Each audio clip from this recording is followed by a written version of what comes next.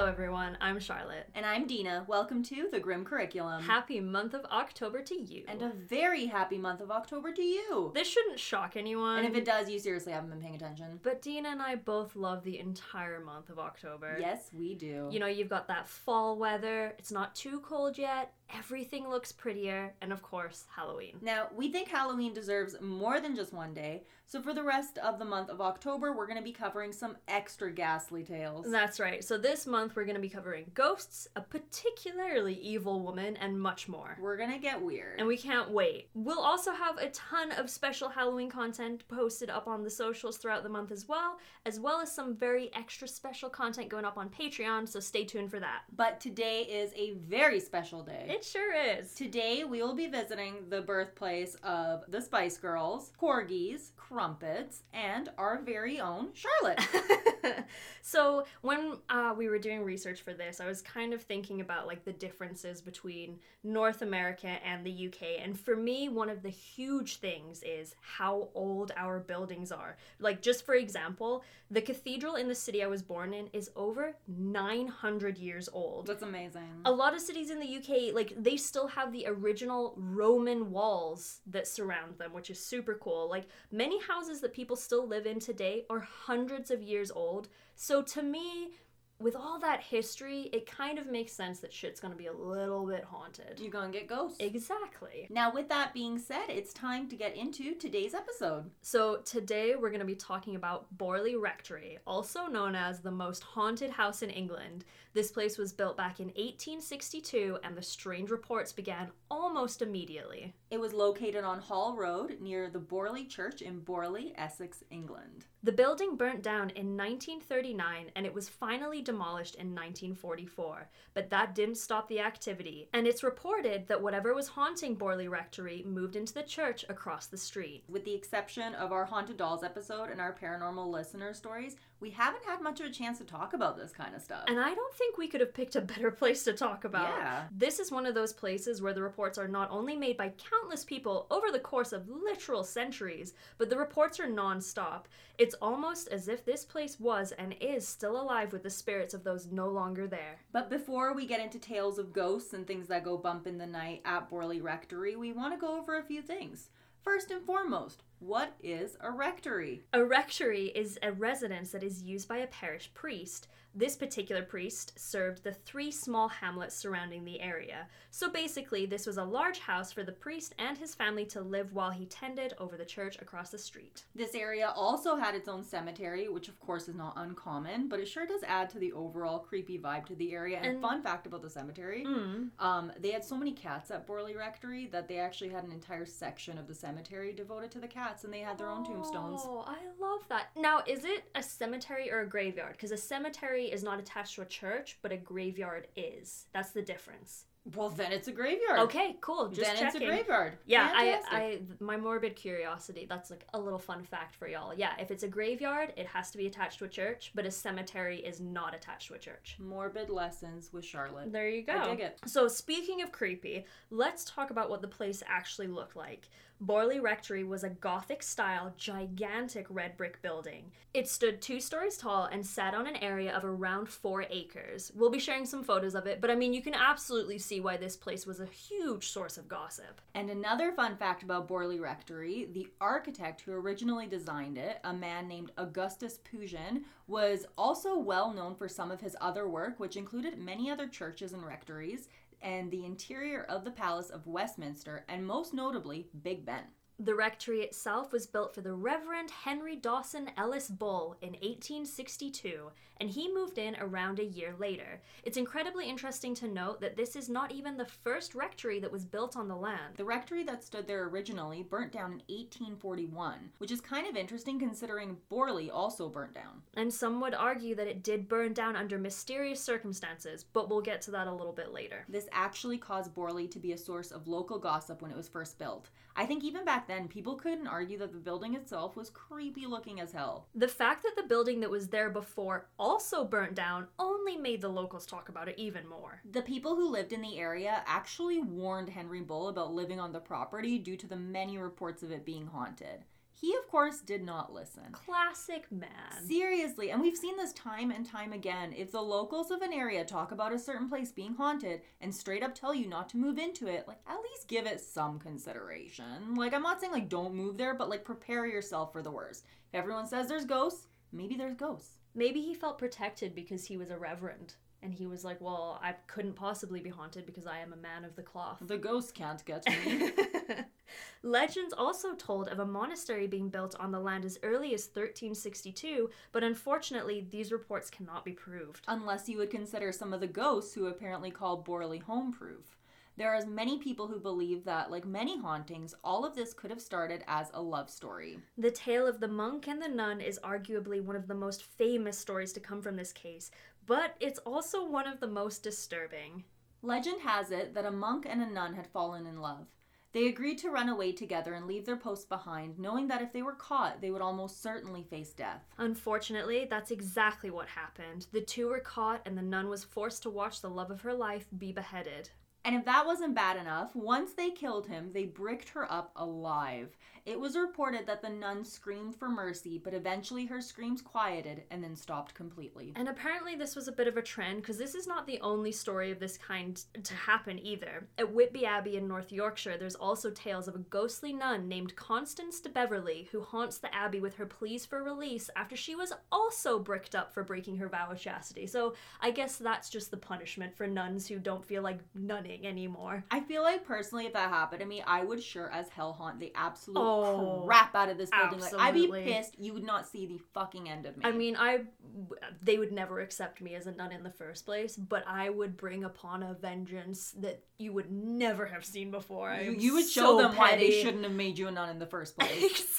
Exactly.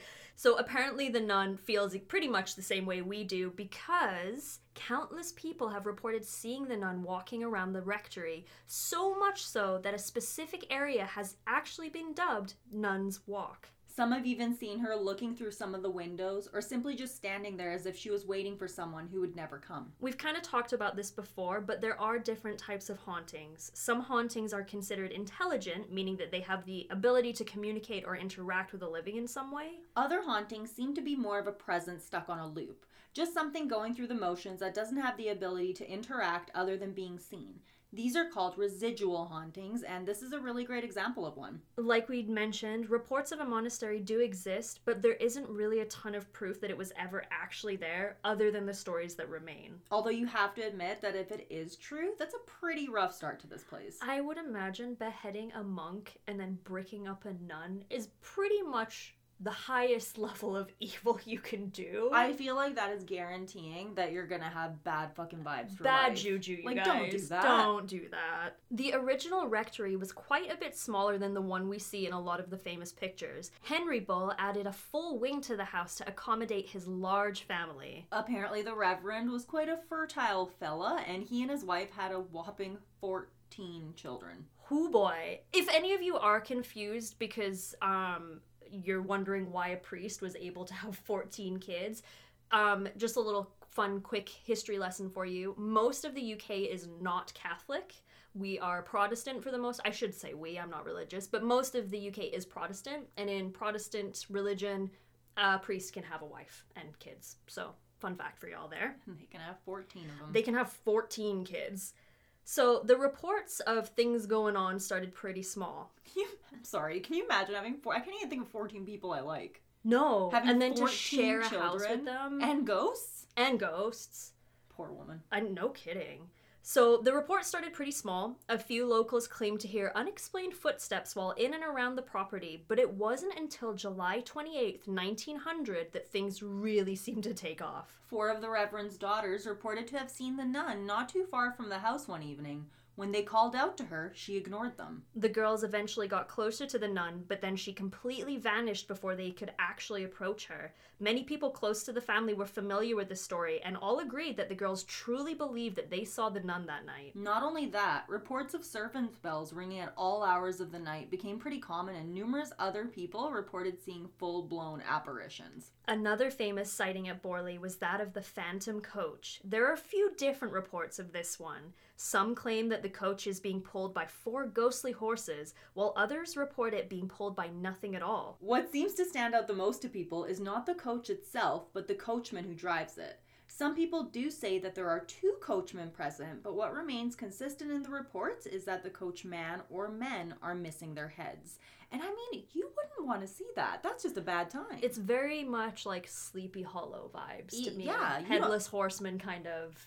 And why are they missing their heads? Well, they're beheading people left, right, and center at this rectory. Oh, that's true. It all starts to come together. They're all going to come point. back. It's just going to be a bunch of heads and a bunch of headless guys. Oh, my lord. On May 2nd, 1892, Henry Bull passed away and the rectory was taken over by his son Henry Foister Bull, also known as Harry. Something interesting to note is that paranormal activity has been known to increase or even just begin after traumatic events.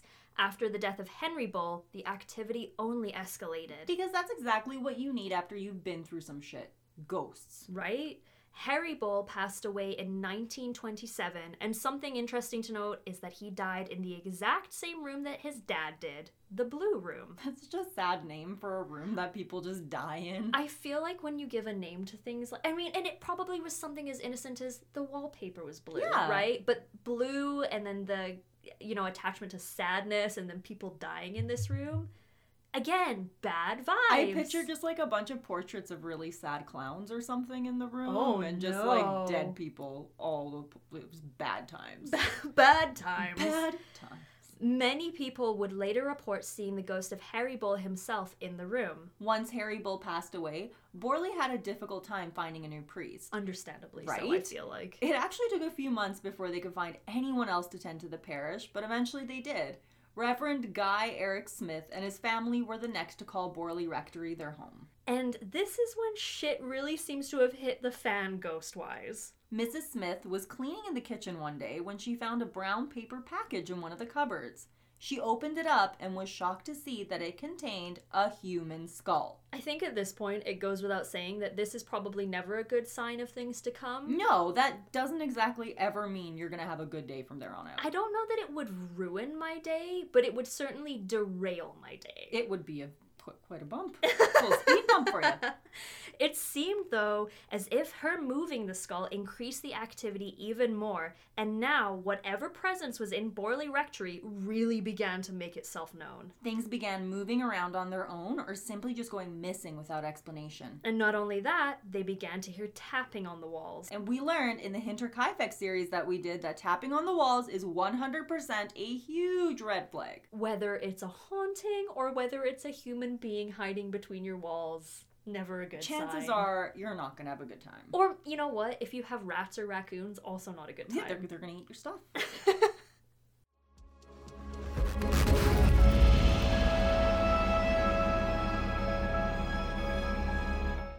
Hello everyone, I'm Charlotte. And I'm Dina. And we want to share some very exciting news for you. We have partnered with Udi for the month of October. Udi makes incredibly comfy and adorable oversized blanket hoodies, and I have to tell you, these are a lifesaver in the colder months. Seriously, there's nothing like getting comfy and cozy with your Udi and a true crime documentary on a cold day. You could not be more right. Udi also makes weighted blankets, sleep teas, and more. And the best part is that now, if you use the code Grim Curriculum when you place your order, you will get $35 off that order. That's code THEGRIMCURRICULUM. All one word. Nice work. And we know it's October. You probably don't want to think about Christmas, but these make amazing gifts for a loved one or for yourself. So make sure you visit theudi.com to place your order today. That's THEOODIE.com. And that code, one last time, is The Grim Curriculum for $35 off. Check it out, and thank you for listening.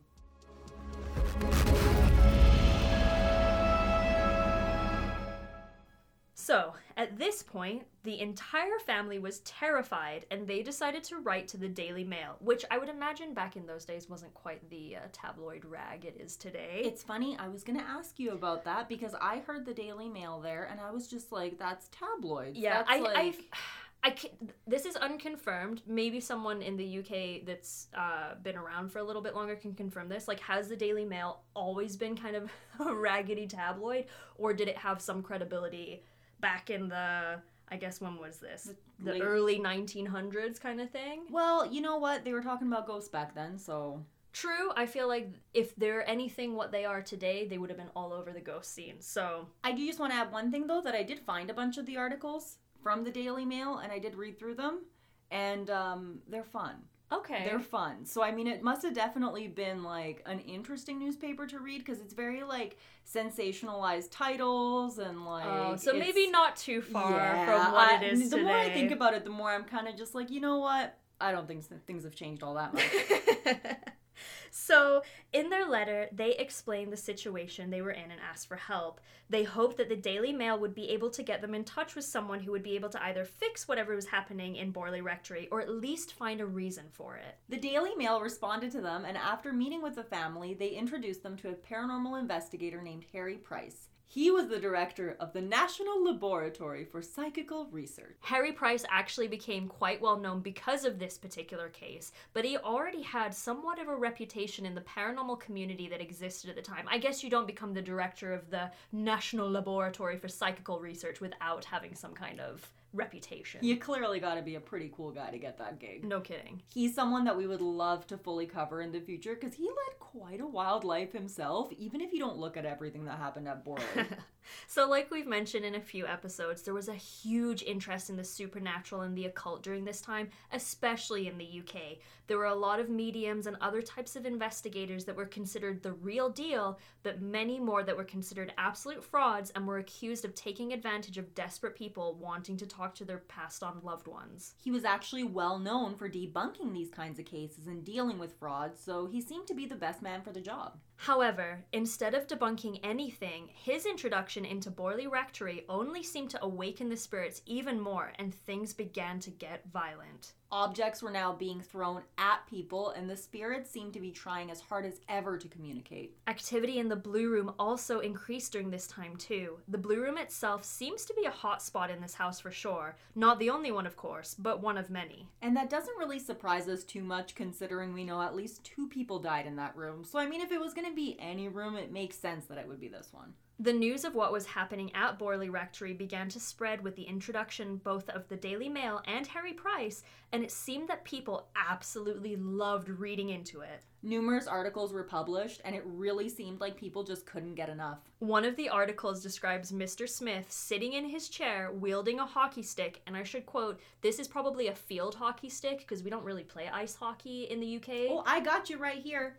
He was originally from Canada. Really? It was a hockey stick that's because he was a amazing. hockey-loving man. I love that! Right? Well, you know what? I love to be corrected when it's something fun like that. Right? You know what? That was a hockey stick because I read that too, and I was like, was it a hockey stick? I love that. It was a hockey stick. Amazing.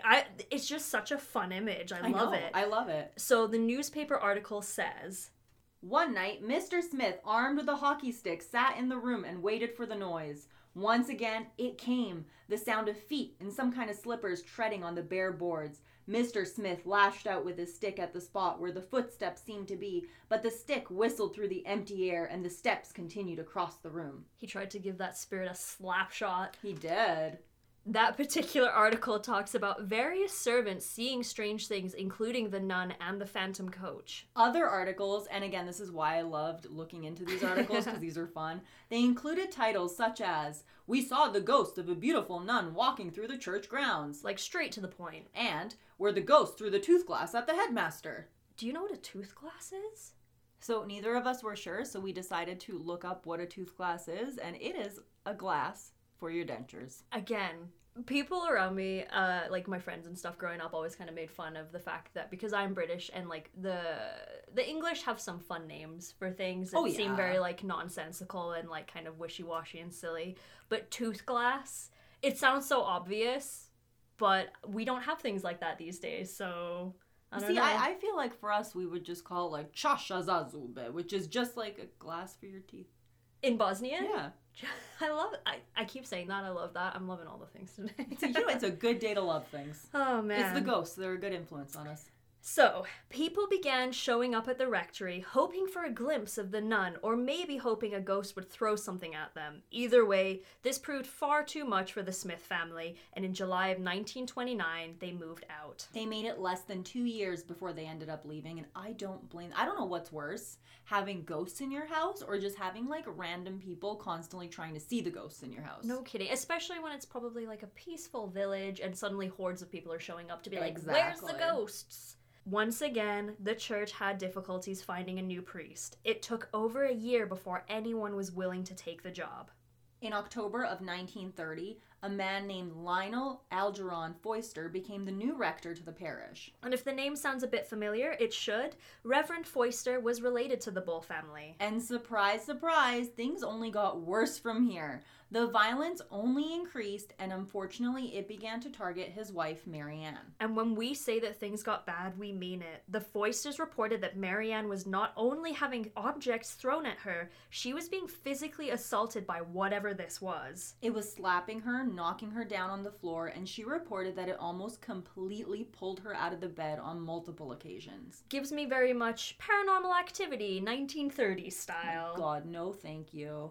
Not only that, the presence went from moving small objects to knocking large pieces of furniture over. Someone or something also began setting small fires. Very much poltergeist. Right? It's interesting how it goes from, you get the residual haunting of the nun, super chill, peaceful, whatever. Yeah, and then the more the time goes on, the more it seems like they're wanting to communicate, and then there gets a point where they're pissed. Yeah, full-on violence. Another thing that began to increase was the spirit's desire to communicate with the living. It now began leaving messages on the walls. They were directly targeted to Marianne and read, "Marianne, help, get," while others asked her to pray and light candles. If that wasn't bad enough, the spirit or spirits also began to target their daughter Adelaide. It pushed her down on numerous occasions, and it seemed to like throwing things at her. Reverend Foister had Harry Price come out and stay at the house to investigate. The Reverend also attempted to perform 2 exorcisms on the house, but was met with even more violence from the spirits, and they began throwing stones at him, some as large as a fist. It was also around this time that Harry Price conducted his famous wine bottle experiment. He placed 2 closed bottles of wine out on the table. Witnesses claim that the wine in one of the bottles turned to perfume, while the other one turned to dark ink. I'm not really sure what the idea behind this experiment was. Look what I can do! I guess so, right? The family put up with this for a few years, but eventually moved out in 1935 when Reverend Foister's health began to fail rapidly. I'm going to go on a bit of a tangent, so don't mind me, but this whole thing reminds me so much about the movie The Others. Yes, definitely. So it came out in 2001, so you can't get me for spoiling it, but at the end of the movie, it turns out the main characters are actually the ones that are dead, and the ghosts are the people that keep moving into the house. I want to clarify that I'm basing all of this on like what was actually true, which it may or may not be, but the ghost trying to communicate and talk to her by writing things like that, it really makes me think of that movie. And it took place about 10 years before the movie set, but I couldn't get it off my mind. Like, what if something was there, and what if it didn't even know it was dead? It just knew it had intruders in its house. True. I mean, the residual hauntings are just kind of there. They just exist. Like we said, it's kind of like they're stuck playing on a loop. But with intelligent hauntings, we don't know. Like, this could possibly be the case, which, if that is true, that's an incredibly tragic way to spend the rest of eternity, is trapped in this weird limbo in between. Not knowing you're there or why you're there or even that, like, what everything else is. Yeah, because if you do parallel it to The Others, maybe the ghosts that were throwing things around thought that the family was the ghosts in this case, right? That's what I was thinking. Yeah. It's just like they're trying to scare them away and be like, ghosts, get out. But yeah, but it's like, oh, sorry, you're the ghosts. So at this point, the church seemed to give up on finding a rector that would live at Borley for more than a few years, so they decided to decommission the house, and the building stood vacant for 2 years. The next person to move into Borley Rectory was none other than Harry Price himself. He had to essentially beg the owners of the property to allow him to rent it, and it took time, but he eventually wore them down. He actually took out a 1-year lease on the place. He ended up bringing a team of investigators and sought out to finally explain what was actually happening at Borley Rectory. He put an ad in the Times on May 25th, 1937 in their personal section. It read, "Haunted house. Responsible persons of leisure and intelligence, intrepid, critical, and unbiased, are invited to join rota of observers in a year's night and day investigation of alleged haunted house in home countries. Printed instructions supplied. Scientific training or ability to operate simple instruments an advantage. House situated in lonely hamlet, so own car is essential. That last line, own car is essential. You can come stay in this house for a year and look for spooky ghosts, but you have to have your own vehicle. You gotta get here yourself. And soon enough, he was able to put together his ghost hunting team that would stay with him for that entire year. He made every single member of his team sign a haunted house declaration form where they each had to swear that they were not members of the press, that they would carry out their role to the best of their ability, and that they were not allowed to write or lecture about their experiences there. This, among many other things. It was an 11-point form that they had to sign off on before they were even allowed in the house. The team set up an observation room in the library of the house where they ate their meals, wrote about their findings, and took their breaks. We were actually able to find a recounting of what a typical day would have been like for them. They would take regular tours of the building and the property itself in order to watch and listen for anything strange. They also had someone stationed at the small summer house that sat near Nun's Walk a half an hour before dusk to half hour after to watch for the nun. Another person would be set up in the blue room where they would sit in complete darkness for an entire night.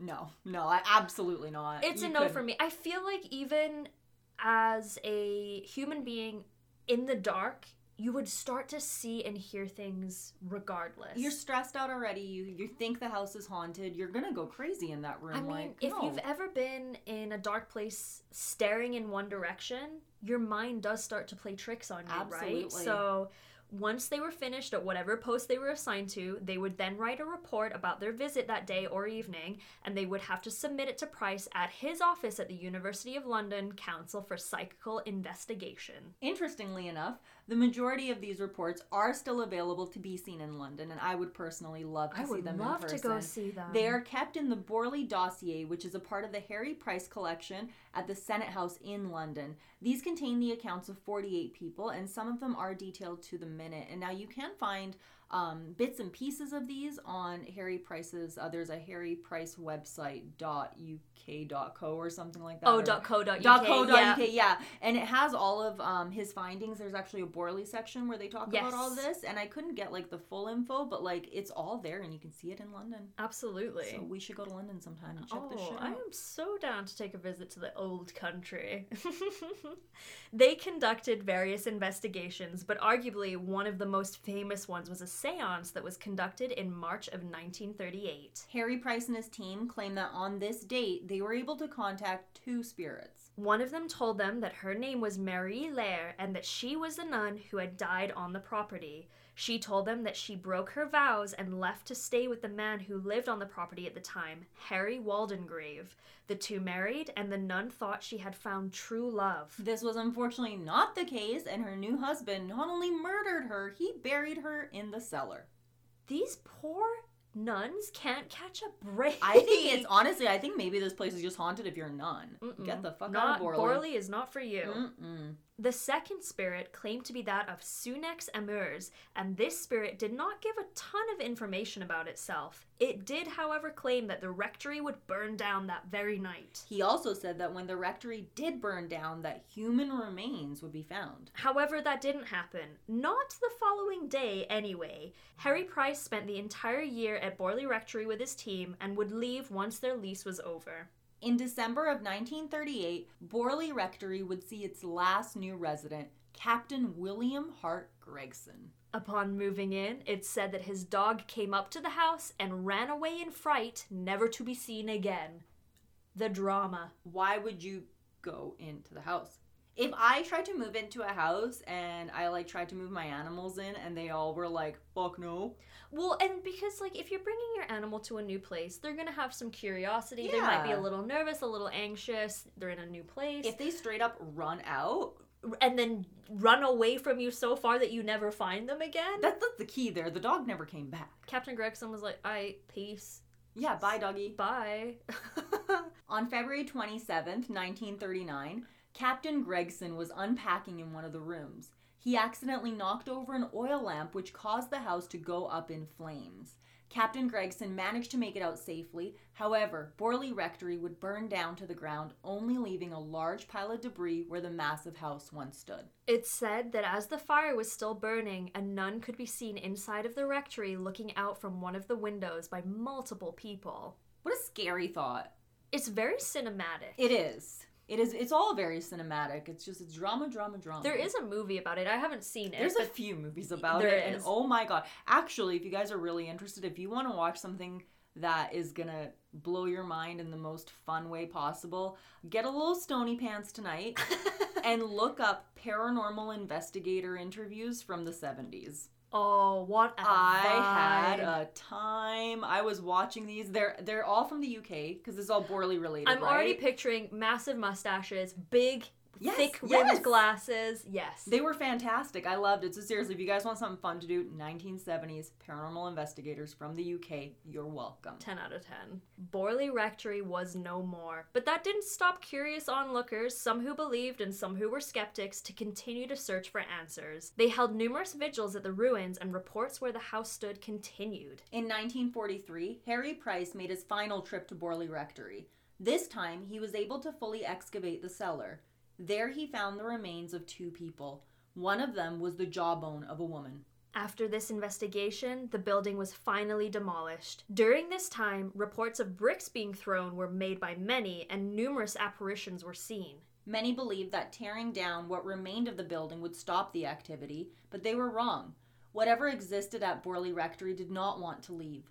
Instead, it appeared that all of the activity moved to the church and the graveyard that just sit across the street. This is a spot that a lot of people have investigated, and you can see a lot of ghost hunter type footage from the church itself. Reports of unexplained footsteps are still made regularly, and some even claim to have seen the nun. I highly suggest looking the area up on Google Maps, you guys. I was looking at Borley itself on Street View, and oh my god, it's so pretty. Honestly, England Wow. overall is the little villages are very picturesque Seriously. and gorgeous. Like, the houses are beautiful, and the area itself, it's something that you just don't see that stuff. No. You're like, it is stunning, you guys. I would take, honestly, I said what I said throughout the episode about not wanting to be with the ghosts, but if the ghost meant that I could live in, like, a freaking, like, Disney dreamland house. I mean, in this economy, I'll take the ghost. I'll take the ghost. I'll take what I gotta take if Absolutely. it means I'm getting a house. Yeah.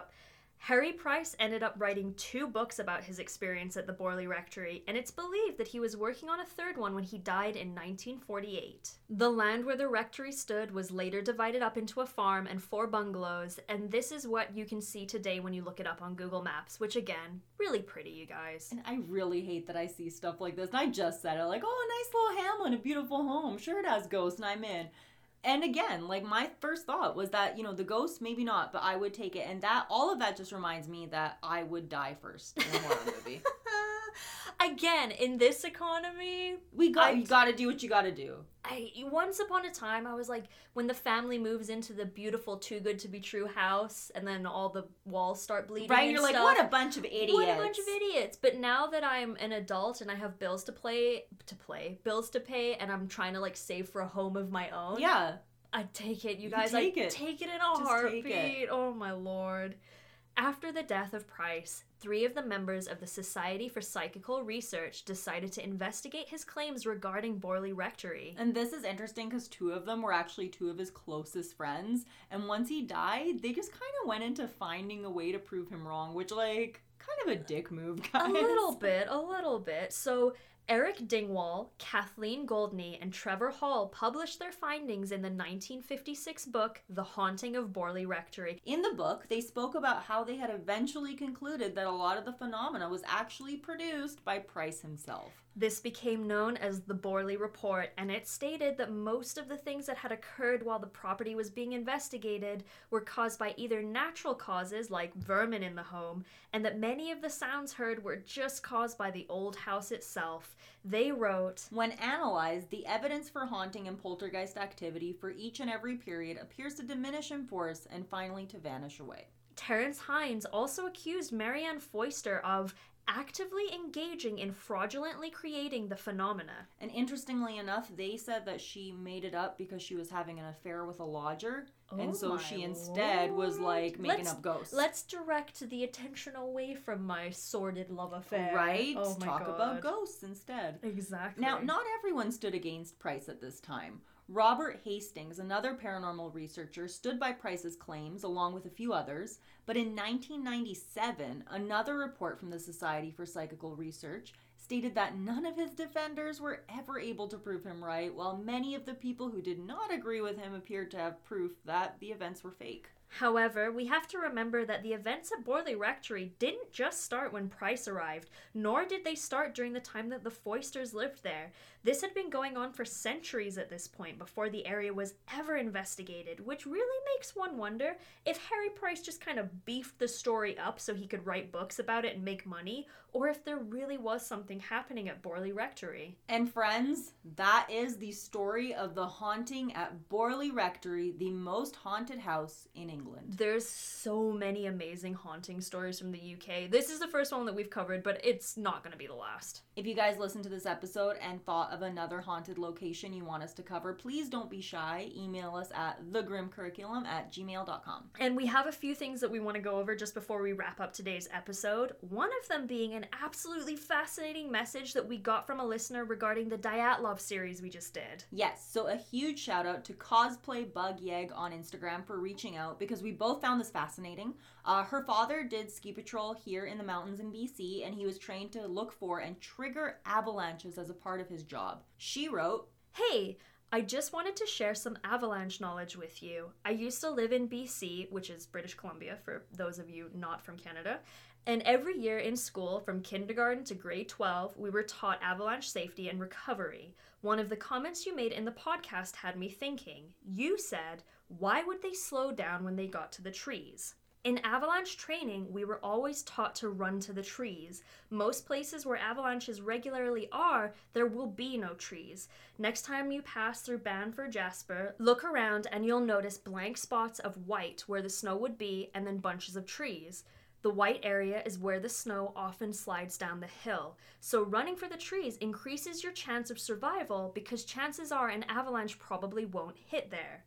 Now, if the avalanche is big enough and hits the trees, your chance of survival there is also still higher. Trees will break up the moving snow. Snow in avalanches acts like water, so think of trees like stones on a river. The water moves around the rocks, but usually doesn't move the sturdier ones. Same logic with the trees. Get behind one, grab it, and hang on tight. Another thing to think about, you can sometimes hear and feel avalanches coming. If this were the case, they may have had enough time to cut open the tent and start running. Another thing of note, if I remember correctly, not all the bodies of the people in the areas that were not in the tree line were very deep in the snow. If these hikers were as trained as you know them to be, they would know another fun fact about avalanche survival. If you are ever caught in an avalanche, swim. If you use your arms and legs like you're swimming, it keeps you from getting buried too deep. It could also explain why the tent was found not super buried. A tent flopping around in moving snow may have had similar movements to swimming, which would keep it higher up. I also have a theory as to why they may have thought it was safe to tent there. You can test to see if there is a slab avalanche growing. Basically, what you do, and my dad used to do this when he worked on ski patrol at Ferny Mountain, if you take a shovel and cut it into the snow straight down, you can see the layers of snow this way. A slab avalanche happens when there is a weak layer or powder layer of snow with additional heavier layers of snow on top. If our hikers did not make one of these checks or did not dig deep enough, or if they did check and didn't see anything wrong but then it snowed that night, which could change the conditions to the snow slab, they could have been part of the avalanche. Wow, that is very insightful. Isn't that crazy? That's that really blew cool. my mind. Thank you so much for sending us that message. Absolutely. By all means, we love hearing your guys' perspective on things, so please send us stuff like this if we mention something and you're like, I know the answer. So first of all, thank you so much for reaching out and clarifying this with us. We appreciate hearing from you guys anyway, so getting a unique perspective on our cases is it's really nice. We do. We really appreciate it, so thank you. Thank you so much. So a lot of what she said, it makes absolute sense to me. And if you're curious about this kind of stuff, there's a lot of great infographics available that explain how these occur. And of course, a lot of videos on YouTube. But I maintain this kind of stuff, it scares the absolute crap out of me. Like, I love the mountains so much, but, like, I like to look at them and not risk being buried alive in snow in one. I have to agree with you there. So in a little more housekeeping news, we want to take a second to thank all of the lovely folks who have been supporting us on Patreon. If you haven't had a chance to check it out yet and you'd like to support the podcast, then please go to patreon.com/thegrimcurriculum and check it out. You can join for as little as $3 a month Canadian, and we have some fun perks, including movie night, stickers, behind-the-scenes vids, and more. And speaking of Patreon, we want to shout out our Grim VIPs on Patreon. So a huge thank you to Hillary, Brian, Lisa, and Pink_Flamingo20. Thank you so much. Thanks, guys. And of course, thank you all for listening and joining us for another wild ride. I am beyond excited for next week's topic. So a little hint.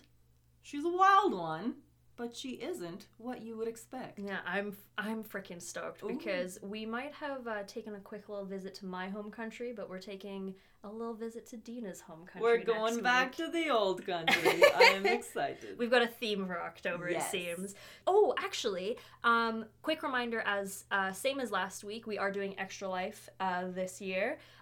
We've got some information in the description below. We're going to add it to our link tree as well. We sure are. Basically, we're helping raise money for the local children's hospital here in Edmonton. That's the Stollery. The Stollery. We're going through Extra Life. I've done it a few years in a row now. Dina has joined the team. We are the Stream Daddies over at extra-life.org. So if you want to check us out and throw some money to some kids in need, we would love that. Dina and I are trying to plan some kind of fun, scary stream at some point too. And I know those of you who do watch my stream, I get asked on a regular basis, when are you streaming with Charlotte? The time is coming, my friends. We're planning it. It's going to be glorious. I'm looking forward to it very, very much. Me too. Until then, make sure you don't miss out on the Grim Curriculum news by following us on Instagram at The Grim Curriculum and Grim Curriculum on Twitter. You can also find us on social media. I'm Dina V on Twitch, Dina V IG on Instagram, and Dina V tweets on Twitter. And I'm ominous_walrus on Twitter. I'm also ominous_walrus on Twitch when I do stream for Extra Life, and I'm ominous walrus on Instagram. Join us every single Saturday for a new episode, and we also do a live premiere on YouTube at 12 p.m. MST, so come hang out with us and discuss the case in real time, and go right now subscribe to our channel. Yeah, the likes and comments always help with the algorithm gods as well. Absolutely. Thanks for listening, you guys. This has been The Grim Curriculum.